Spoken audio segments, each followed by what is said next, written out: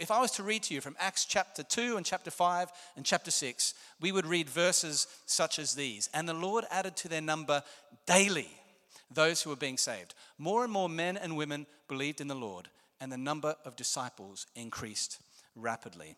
And the question is, why did Christianity spread so fast in New Testament times, in places where people were largely ignorant of, and if they heard this message, skeptical towards this new Christian message? I want to suggest two reasons. Reason number one, they prayed a lot. They took prayer really seriously. Reason number two, and this is the reason that I want to hone in for tonight's purposes, they had a special and sophisticated evangelistic technique which we in the 21st century West have largely forgotten about. Would you like to know what their special and sophisticated evangelistic technique was? Would you like to know what their special and sophisticated evangelistic technique was? Yes, you would. Thank you for asking. The answer is in Acts chapter 8, verse 4. It says, because they talked about Jesus wherever they went. They talked about Jesus wherever they went. That was their sophisticated technique. Now, when we think of evangelism, we often think exclusively in terms of evangelistic events, evangelistic crusades. If you're thinking about Billy Graham, who just recently passed, evangelistic services. And although there are certainly evangelistic sermons to large groups of people in the New Testament, it would seem that more often than not, Christianity spread through existing relationships. For example, quick Bible quiz. Are you ready? Who was it who brought Nathanael to Jesus? Very good. For those of you who are switched on, that was in the passage. Who was it who brought Simon Peter to Jesus? Great. So who was Philip in relation to Nathanael? His friend. And who was Andrew in relation to Simon Peter? His brother. Okay, next one. Who was it who brought all her neighbors to Jesus? A whole Samaritan town. Woman at the well, very good. Who was it who brought all his work colleagues to Jesus, fellow tax collectors? Levi, Zacchaeus. Both appropriate answers for tonight's trivia quiz. Very good. And, not trivia, who was it? Who was it who brought his entire household to Jesus? Now, this is a really tricky one. Okay, you guys are switched on. The Philippian jailer who'd been in charge of Paul brought his family and servants, it'd be nice to have servants, to Jesus. Now, what do we learn about evangelism from these examples? We learn evangelism is primarily about relationship. There's definitely a role for evangelistic preaching, but the majority of evangelism is relationships. There's a very interesting passage in Mark chapter 5, verse 19. Jesus has just delivered a man from very serious multiple demonic oppression. And this man is so excited, he wants to go out there on mission with Jesus to the world out there and tell everyone what Jesus has done for him. And what does Jesus say to him? He says, go back to your family and tell them what God has done for you. So we see that the early church spread rapidly because Christians talked about Jesus with their family, their friends, their colleagues, and their neighbors. Now, that sounds pretty simple in theory, doesn't it? Just talking to people about Jesus. But here's the question. Is it simple and is it easy? Put up your hand if you think it's very, very easy peasy, just no challenge at all to talk about Jesus with people who don't go to church. Why is that? Why is it, if it's so simple in theory, that we often find it so difficult in practice? I want to suggest three reasons. Reason number one, as the Bible makes clear, Ephesians chapter 6 in particular, it's a spiritual battle. We need to know that and realize it so that we're not caught unawares. People talking about Jesus is something that the devil clearly does not want. Satan's biggest hope for any person is that they would never ever hear the good news. His second biggest hope for a person is if they hear the good news that they would not accept it. And his third biggest hope is if they hear the good news and accept it, that they would never, ever, ever share it with anyone else. In other words, if you are a Christian, Satan's biggest hope and plan for your life is that you would be a private Christian, that you would keep the good news to yourself. I think the devil would probably be more upset by a church full of 10 public Christians than a church full of 10,000 private Christians. And so there's a real spiritual resistance that needs to be overcome, hence prayer. Secondly, It's becoming harder to talk about our faith in Jesus in public without being thought of as a bit weird or awkward, maybe even overbearing or insensitive, maybe even intolerant or arrogant, and maybe even dangerous. And there's a huge raft of reasons for why we've moved in that direction as a society. And the third reason why it's difficult in practice is fear. Fear of what might happen if we do speak up. The fear of being rejected, of being misunderstood, of being thought of as strange or weird, or the fear of just doing a really terrible job of it. Of course, the underlying fear, common to all these fears, is the fear that somehow God will not show up. The fear that somehow he's not big enough to be able to work effectively in the context of the spiritual and social challenges and in the context of my personal weaknesses. But the real question is not how big are the challenges or how glaring are my weaknesses, but how big is our God? How big is our God? If our God is big enough to work through me despite all the challenges and despite all my inadequacies, the Bible's very clear and resounding answer is yes, he is. I've become convinced that half the reason as a church that we're nervous about evangelism is because we forget that the good news of Jesus Christ really is what it says on the tin. Good news. We forget that what we have to share with the world is actually something really, really good. And I saw this so clearly in this last week. I've been up at Leeds University for a week. We've been doing 2 lunch bar talks every day and an evening talk. And I think you had something similar with through KICU at Cambridge Uni. You had Events Week, right? A couple of weeks ago. I haven't spoken to anyone here to see what it was like. In Leeds, there was just an incredible openness to the gospel of Jesus Christ. Incredible openness, very little resistance to the gospel, to Jesus. Resistance to other things, yeah, absolutely, but not to the gospel and not to Jesus. The UK, as you know, is increasingly post-Christian in attitude. We all know that. But it's also increasingly pre-Christian in understanding. In other words, when it comes to the gospel, people around us are increasingly rejecting that which they've increasingly never understood in the first place. If we have grown up in a Christian environment, it's easy to assume that people who are not Christians because they've rejected the gospel. But what we often fail to realize is that so often and for so many, because of the context that we're in today, people who are not Christians not because they've rejected the gospel, but because they've never heard the gospel in the first place. They've never heard a message about God which they would understand as good and beautiful and full of hope. They've perhaps only ever understood, if they've understood anything about Christianity, as something to do with rules and morality, something about judgment and condemnation, and they've never heard the good news. And they've never heard the refreshingly good news that God sent Jesus into the world not to condemn it, but to rescue it, as we read in John chapter 3. They've never heard that because of Jesus, we don't have to be good enough to be accepted by God, because Jesus lived the perfect life that we will never be able to live and died the perfect death on our behalf, in our place, in order to make the way for us to have a relationship with God. And Christianity is an invitation to relationship with God. And they've just never heard any of this stuff because they've never stepped foot inside of church. They never grew up in a church. They don't know anyone who goes to church, or anyone they do know who goes to church has never told them they go to church. So they've never stepped foot inside a church. And no one who has stepped foot inside of church has gone outside of the church and had a conversation with them and told them about Jesus and why it is that we call this Bible good news. In other words, what the world still needs and what we are called to be is public Christians. What does it mean to be a public Christian? A public Christian is just someone who's open about their faith and confident about their faith without being arrogant. In other words, just willing and able to talk about our faith in an intelligible and a winsome manner, without getting threatened and without getting defensive whenever we're asked questions or we hear some objections about Christianity. Now, I want to suggest that one of the best methods, certainly not the only method, but one of the best methods of creating opportunities to talk about Jesus and to commend the gospel to people in this socially and spiritually resistant context is something that we might call conversational evangelism.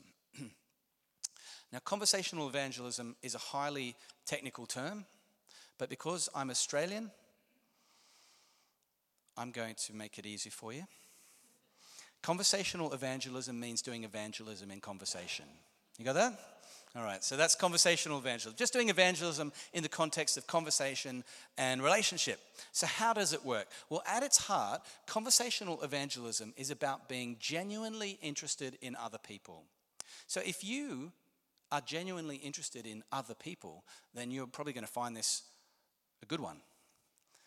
If, on the other hand, you are not at all interested in other people, if you prefer plants, animals, and inanimate objects, then you're going to really struggle with conversational evangelism, because conversational evangelism really is about being genuinely interested in other people. And if you're genuinely interested in other people, it means that you want to get to know them.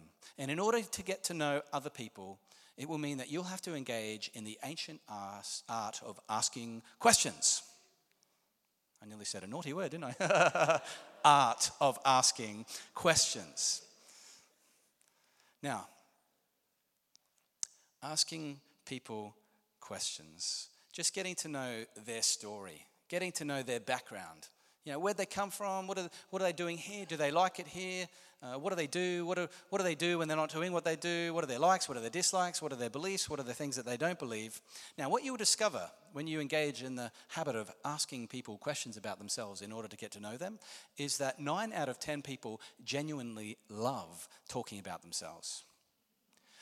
So you will discover, this is just a little shout out to, if there are any guys in particular, I learnt this one by mistake, right? And you're taking a girl out on a date for the first time, or at least I remember being in that situation, and wanting to impress said person, and thought that the best way to do that would be to talk about all myself and my accomplishments and how amazing I am. And I struck out every single time until someone told me the best way to make someone else think that you're interesting is to ask them questions about themselves. So I started doing that, and lo and behold, the person that I took out on a date thought that I was the most interesting person in the world because I spent all my time asking them questions about themselves. This is human nature. Okay, that was for free, by the way. You can keep that one for free. Just keep that in your pocket. This is human nature. How many of you have ever heard of William Wilberforce? Hands up. Okay, absolutely, almost everyone. William Wilberforce, the famous slavery abolitionist. Lesser known fact about William Wilberforce is that he was also extremely good at conversational evangelism and very intentional about it as well. He was really good at being interested in people. He was genuinely interested in people and in getting to know their story. For example, a lady of high society once had dinner with the friend of William Wilberforce, the Prime Minister, William Pitt Jr., I think. Anyway, she had dinner with the Prime Minister, and after having had dinner with the Prime Minister, she was interviewed by a journalist and asked, what was it like having had dinner with the Prime Minister? To which she replied, after having had dinner with the Prime Minister, I'm convinced that he's the most interesting person in the world. Well, the next week she had dinner with William Wilberforce. And the same journalist interviewed her and said, what was it like having dinner with William Wilberforce? To which she replied, I'm convinced, after having had dinner with Mr. Wilberforce, that I am the most interesting person in the world. That's the kind of guy William Wilberforce was. He was interesting because he was interested. And because he was genuinely interested in people, people opened up to him. They respected him, and they listened to what he had to say when he did speak. How do people generally respond to you when you're interested in them and in finding out their stories? After a while, if you've been asking somebody, lots of questions and getting to know them. For example, if I'm getting to know Ellie, and I'm asking Ellie questions and finding out her story and getting to know her, what she do, what makes her tick, da-da-da. After a while, if Ellie is a normal person, and let's assume that for the purposes of tonight, what will Ellie do in response? Eventually, she will ask me questions. She will ask about my story, my background, what I do, my likes, my dislikes, what I think about this and that. And when she does, and she asks me about me and what makes me tick, what has she given me? She's given me an opportunity to just share very naturally about what matters to me and what makes me tick. And it's very easy to talk about Jesus in that context because it's simply answering the question. That Ellie is not going to feel like I'm Bible bashing her because I'm simply answering the questions that she's asking me in normal human conversation of getting to know each other. Conversational evangelism is also about learning how to be intentional in those conversations.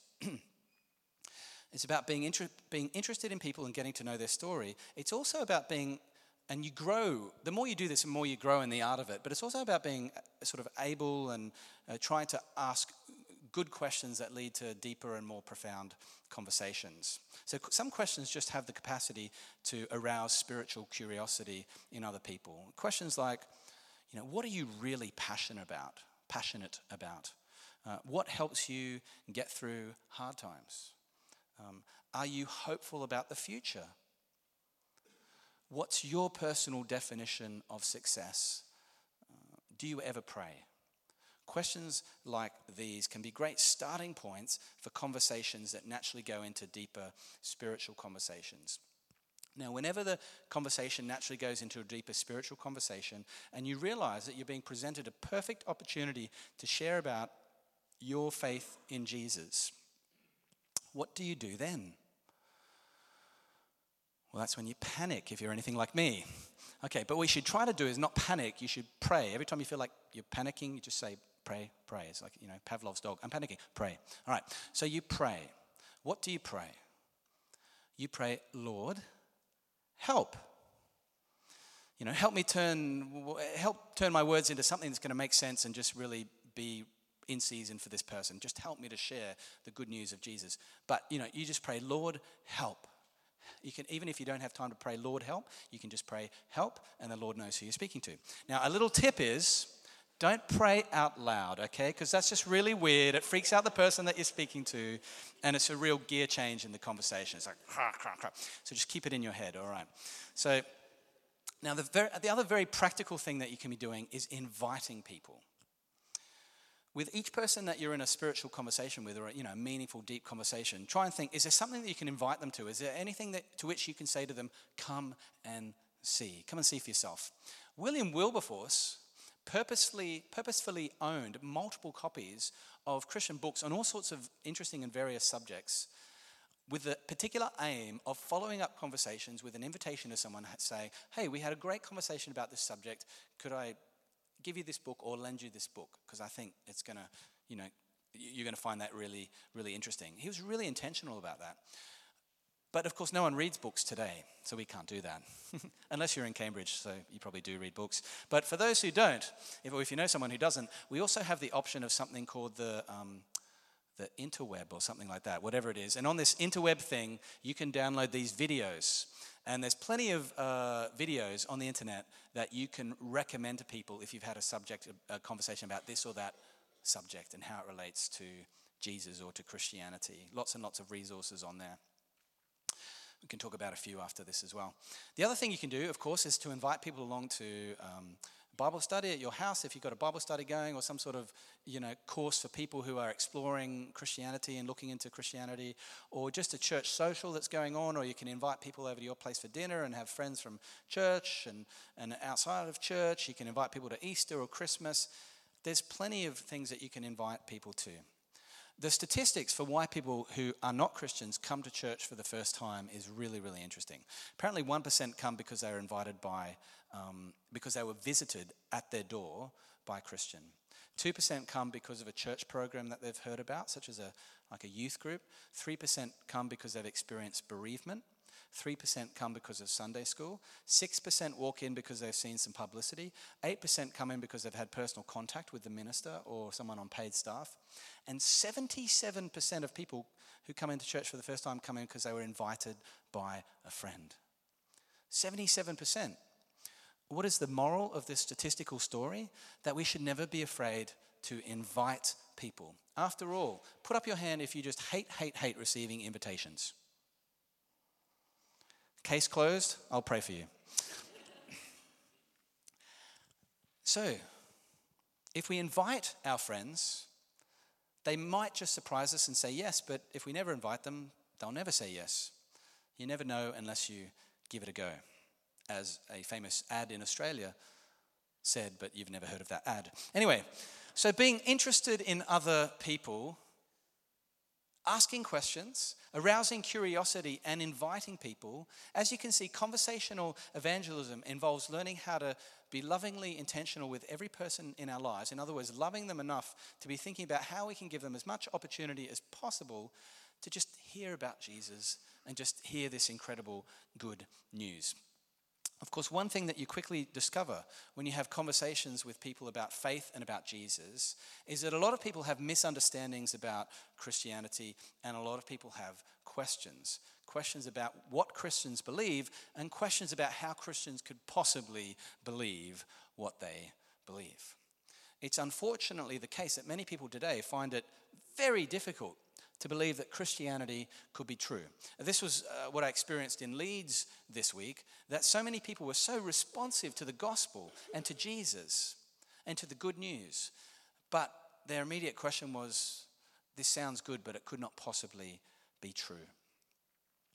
They've become convinced, thanks to a lot of things that they've just imbibed in our culture, maybe through stuff on television or newspapers or from school teachers or university lecturers, that Christianity is somehow irrational, or that it's outdated and irrelevant, or that its teachings are actually immoral. And this is where I think apologetics can be just so helpful. It's obviously a really weird word, apologetics. It sounds like saying sorry for being a Christian. But apologetics is not about saying sorry for one's faith. It's about being able to give reasons for one's faith. In 1 Peter 3, verse 15, we read the following words from the Apostle Peter. He says, "In your hearts set apart Christ as Lord, and always be prepared to give an answer." The Greek word is apologia, apologetic. Always be prepared to give an answer to everyone who asks you for the reason for the hope that you have. Apologia, it's the same word that would be used to describe a defense that a lawyer would give in a court of law. Always prepared to give an answer to everyone who asks you for the reason for the hope that you have, but do this with gentleness and respect. Why gentleness and respect? Well, because those of us with healthy doses of emotional intelligence, as we intuitively realize, I don't have a healthy dose of emotional intelligence, but my wife does, and she intuitively realizes that the integrity of the message can be easily undermined by the manner in which the message is given. So important to do it with gentleness and with respect, because it's all undergirded by love. The late John Stott once said that evangelism and apologetics are merely two sides of the same coin. Evangelism is about helping people to see that Christianity is good news. Apologetics is about helping people to see that not only is it good news, it's also true news. It's real. This is reality. This is for real. In other words, evangelism is about commending the gospel in all its goodness, and apologetics is about defending the gospel in all its trueness. And some Christians say, well, does the gospel actually need defending? Of course, we don't. Just intuitively, we realize that truth needs defending in life. If I was to say to you, does truth ever need defending in life? You would say, yes, absolutely. I say, where does truth need defending in life? Give me some examples. Maybe. What was that one? Where does truth... I'll give you some examples. So a courtroom, a hospital, war, banking and finance. We saw that almost 10 years ago now. Well, it's still very current today. In so many streams of life, truth needs defending. When? Well, whenever it's being challenged by lies and untruth. Why does truth need defending? Because when people make decisions on the basis of lies, all sorts of tragic consequences follow. And you can just imagine in those scenarios all sorts of tragic consequences. Let me ask you, is biblical truth being challenged today? Yeah, absolutely. From so many different angles. I wonder if you've heard the story. Have you heard the story about the man who thought that he was dead? Okay, great. I get to tell you the story then. Okay. There was once a man who thought that he was dead. Now, as you can imagine, this was extremely inconvenient for his family. So they tried to convince him that he wasn't dead, but he wouldn't be convinced. So eventually they took him to a psychiatrist, the world's leading psychiatrist, who prided himself on being able to cure every single patient. Anyway, after weeks and weeks with this man, even the psychiatrist couldn't convince him that he wasn't dead, and he was starting to sweat because his reputation's on the line here. So he's pulling his hair out and he says, okay, if I can convince this man of one fact which, if true, would mean logically that he's not dead, then that's the approach I should take. Okay, what's a good fact? Okay, here's a fact. Dead men do not bleed. So he says to the man, are you willing to admit that dead men do not bleed? And the man was hesitant. So the psychiatrist took him to the embalmer. He took him to read medical textbooks. He took him to the morgue until eventually the man said, okay, you've convinced me, dead men do not bleed. Now, as soon as the man said that, you can imagine what happened. The psychiatrist opens a drawer in his desk, pulls out a rather large pin, leaps across the desk, sticks a pin in the man's arm. Blood starts spurting out everywhere. The man looks at his arm and says, oh my goodness, I don't believe it. Dead men do bleed after all. Okay, so you may be asking, why would I share with you that ridiculous story? And rightly may you ask it. Well, no particular reason, actually. No, that's not true. I say popular new atheist writers would have the world convinced that Christian belief is exactly of the same type as the belief of that man in the story. In other words, a belief that we stubbornly cling to despite all the weight of reason and evidence against it. A blind and, frankly, ridiculous belief.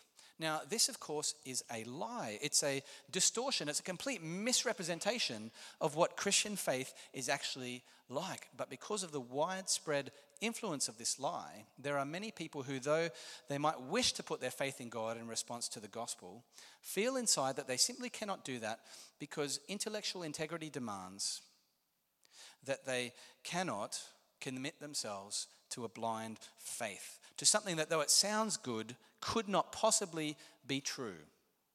They've been fed the lie that it can't possibly be true. And so if we are commanded, as we are, to love our neighbor, then surely this includes, among other things, doing whatever is within our power to help disentangle our neighbor from any lies or misrepresentations that are impeding or clouding our neighbor's view of Christianity and preventing them from encountering the truth and beauty and goodness of Jesus Christ. And that's what apologetics is all about. Simply helping people to see that you don't have to leave your brain at the door to become a Christian can often be the final step in a person's journey to Jesus. Now, I remember the first time that I ever gave an apologetics style talk. It was on the subject of science and faith. And I had the joy of discovering, it's my first talk, apologetic style talk, the joy of discovering that a doctor in the audience committed his life to Jesus that night. Now, he was a lovely man who had been attending church faithfully for years with his wife. He loved the church. He loved Jesus, the idea of Jesus. He loved the gospel. But he couldn't, in all honesty, commit himself to Christianity because he said, I'm a man of science, and science and faith are somehow irreconcilable. But completely by God's grace, what I said that night was able to disentangle him and remove for him that final intellectual stumbling block. And that lie, that science and Christian faith were somehow irreconcilable, was the only thing, the absolute only thing holding him back from becoming a Christian. So he gave his life to Christ then and there. Apologetics is not about arguing people into the kingdom of God, because we can't argue people into the kingdom of God. That's not how the kingdom of God works. But as Austin Farrer, who's an Oxford thinker from last century, Christian apologist and thinker, puts it, although argument does not create conviction, the lack of it destroys belief. In other words, while rational argument does not create belief, it maintains a climate in which belief may flourish. Now, I'm not saying as Christians that we need to know all these arguments in order to know God exists ourselves. But such arguments do help immensely if we want to show other people that God exists. because we can talk about our personal experience of God, and that's powerful, but other people cannot know God through our personal experience. By its very nature, it's personal. If we want to show that God is real to people who are looking for reasons and argument and evidence that's accessible to them, then apologetics, this ancient art and practice that stems all the way back to the Apostle Paul, through to Justin Martyr, through to Aquinas and Augustine and Luther and Calvin and G.K. Chesterton and C.S. Lewis and Alistair McGrath and John Lennox today, is just really, really, really helpful.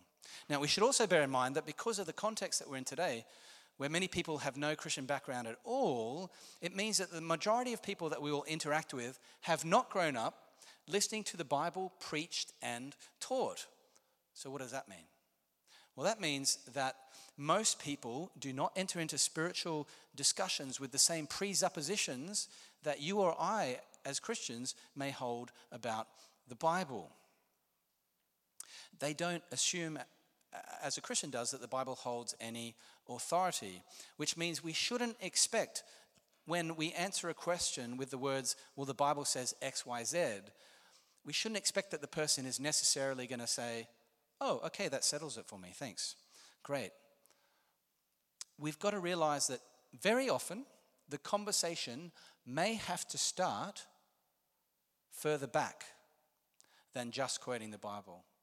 I say then just quoting the Bible is great, but it may have to include starting further back and engaging with questions that people have, such as, why should I trust this Bible that you're talking about? What is it that makes the Bible reliable or trustworthy? How do we know there's a God when we can't see this God? And how do you know that this Jesus Christ that you talk about even existed? And by the way, hasn't science disproved all this Christianity?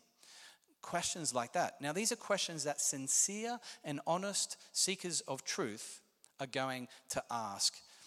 So this is all about being willing to meet people where they're at and building bridges from there. After all, this is exactly the way that the Apostle Paul did it when he spoke to people about Jesus. If I had time, we could read together through Acts chapter 17, and we would see that when Paul did evangelism, when he spoke about Jesus, he reasoned and he explained and he proved. Those are the verbs that are used. And when he spoke to people who recognized the authority of the scriptures, which people were they? The Jews. He reasoned with them from the scripture. And when he spoke to people who did not recognize the authority of the scripture, which the Bible lovingly calls Gentiles, then he reasoned with them not from the scriptures.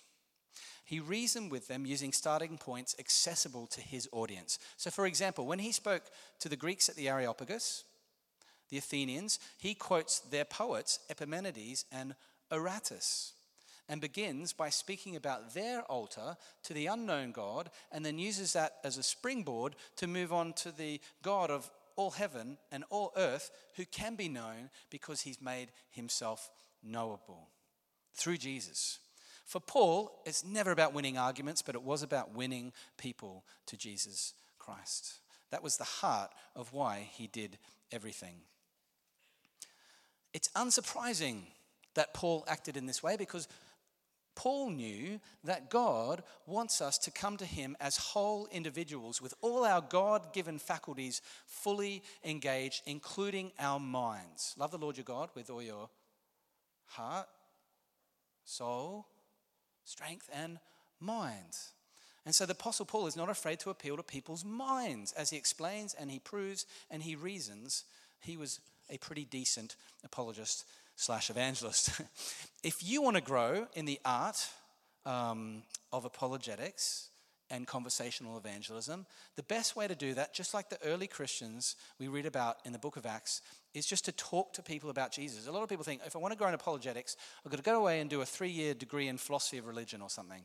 That's absolutely not the case. The best way to do it is just to talk to people about Jesus, because the more you find yourself in conversations about Jesus, the more questions you're going to face. And as you face those questions, you're going to face questions that you've never had to answer before. And those questions are going to force you to go and do some thinking and some reading and some studying and talking to some Christian leaders. And as you go back to people with some good responses to these questions, because there are good responses to all these good questions, then they're going to have more questions that you don't know, and you'll go back and do some more study, and you'll just grow just by doing, which is the best way to grow. Now remember this, whenever you're asked in conversation with someone a question about Jesus or about Christianity that you don't know the answer to, what do? All right, if someone asks you a question you don't know the answer to, can I suggest that you just make up an answer? Just make up anything. Because the last thing you want to do is look stupid, right? So just make something up, even if it's untrue, okay? No, just kidding. All right, what do? You say, oh, wow, that's a great question, and I don't know the answer to it, but I can see why you would ask that question. I can see why it's a good question. So I'll tell you what I'm going to do. I'm going to do some thinking about this. I'm going to do some reading. I'm going to go talk to Ellie and Stuart and others here, and then hopefully I'm going to be able to come back to you with a decent answer, a decent response, because good questions deserve good answers. Now, if you go away and you do that and you come back with when you come back with an answer, then often the conversation that flows on from there is going to be so much deeper and more profound than if you had just known the answer on the spot, because the person that you're speaking to knows that you've cared enough to take the extra time and effort to address their questions. Apologetics is all about being willing to engage with the questions of our culture, even if they're not easy. And there's some great resources that you can turn to.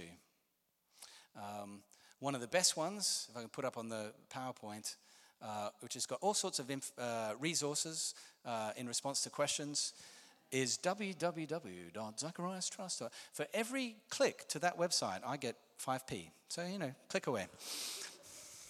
But that's a helpful starting point. Another one's bethinking.org, and there's plenty on the internet. Let me just finish with this final thought of how we respond to questions. Now, whenever you face tough questions from thinkers and skeptics about your faith, there's a really important question that you can ask yourself before you attempt to respond with an answer, which is, why would someone ask this question? For example, when someone asks a question about evil and suffering, or about judgment and hell, there's a good chance that they're not just asking from a purely intellectual or academic perspective. Only recently I was asked whether babies born with physical deformity are God's plan. Now, I could tell from the pathos of the questioner that this was a personal question. So I asked for a bit of the lady's story, and what I discovered was that this lady had been told that, genetic deformities happen as a result of the fall, and the fall was not meant to happen, and somehow the lady had concluded that therefore her child was not meant to happen, that her child was not God's plan. So if I had just launched into a pat theological answer about why such things are in the world, I would have totally missed the very particular angle of her question and perhaps done more harm than good. In other words, good apologetics is relational. Good apologetics is much more than just learning 10 pat answers to 10 common questions. It's realizing that behind every question there is a questioner with a unique bundle of experiences, intellectual struggles, memories, hurts, feelings, preconceived ideas, and preconditioned responses. And we need to be sensitive to that in the moment and pray for wisdom and insight in the relationship. For a lot of people, just asking a question can be a huge emotional step. So we need to be willing to affirm the question. Often just saying, that's a really good question, can be so helpful for the person who's been so nervous just to ask the question, and increases their chances of listening to you. Lastly, apologetics is not about just giving good answers to other people's good questions. It's about asking good questions of other people's good questions. You may have noticed, if you've read the New Testament recently, that Jesus loved to answer questions with a question. For example, remember the rich young ruler went to Jesus and said, "Good master, what must I do to be saved?" Now, this is a perfect question to be asked if you want to share the gospel. But Jesus instead said, "Why do you call me good? No one's good but God." Why would Jesus answer that question with a question? Well, what he's really doing is opening up the questioner to some hidden assumptions which need to be dealt with if true heart operation is going to take place. In this case, assumptions about this young man had about his own goodness and the basis of his status before a holy God. Many of the questions that we face from people contain within them unquestioned assumptions which could do with a little bit of questioning themselves. Let me give you a few examples of questions that you could respond to with questions. So someone says, "I think, surely all religions are the same." You could just ask, "Why do you think all religions are essentially the same?" It's much easier than just trying to defend straight away. Someone says science has disproved God. Just say, "How do you know that science has disproved God?" You're going to start opening up some assumptions. You obviously don't believe there's a God. What are your thoughts as to how the universe came to be here? Or you say, "I can't prove God exists." Well, what sort of proof would it take for me to satisfy you that there's a God? Or, so do you think it's possible to remove evil and suffering from the world without violating human freedom?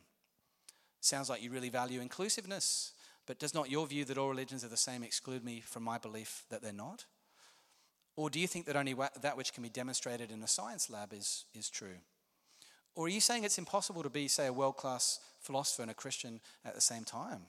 Or it sounds like freedom of choice and freedom of expression are really important values for you. I agree, but tell me, what do you mean by freedom? And just for the sake of time, a final one, the one at the bottom of on the next slide, next PowerPoint slide. Just the last question at the bottom of the screen there. Often if you're in a conversation with someone and they're just throwing tough question after tough question after tough question, and you're thinking, this person's not really interested, they're just trying to, throw all these questions out. You could say, if I were to answer that question to your satisfaction, would you give your life to Jesus right now? Now, 9 times out of 10, people are going to say, no, I wouldn't, in which case you could say, well, what then is your real issue? These are just some examples, but I hope you can see that these sort of questions really open the questioner up to their own assumptions. Okay, so I've gone over time, so I'm going to finish by saying this. Apologetics is all about thinking how to connect with people where they're at, doing our best, like Paul, to find common ground and build bridges from there, in order that people may come face to face with the good news of Jesus Christ, unimpeded by lies and understandings. It's about being ready to share the gospel, about being genuinely interested in other people, and ready to give reasons for the hope that we have, but always with gentleness and respect, for the foundation of all this is always, always, always love. And that's your guiding principle. Thank you very much.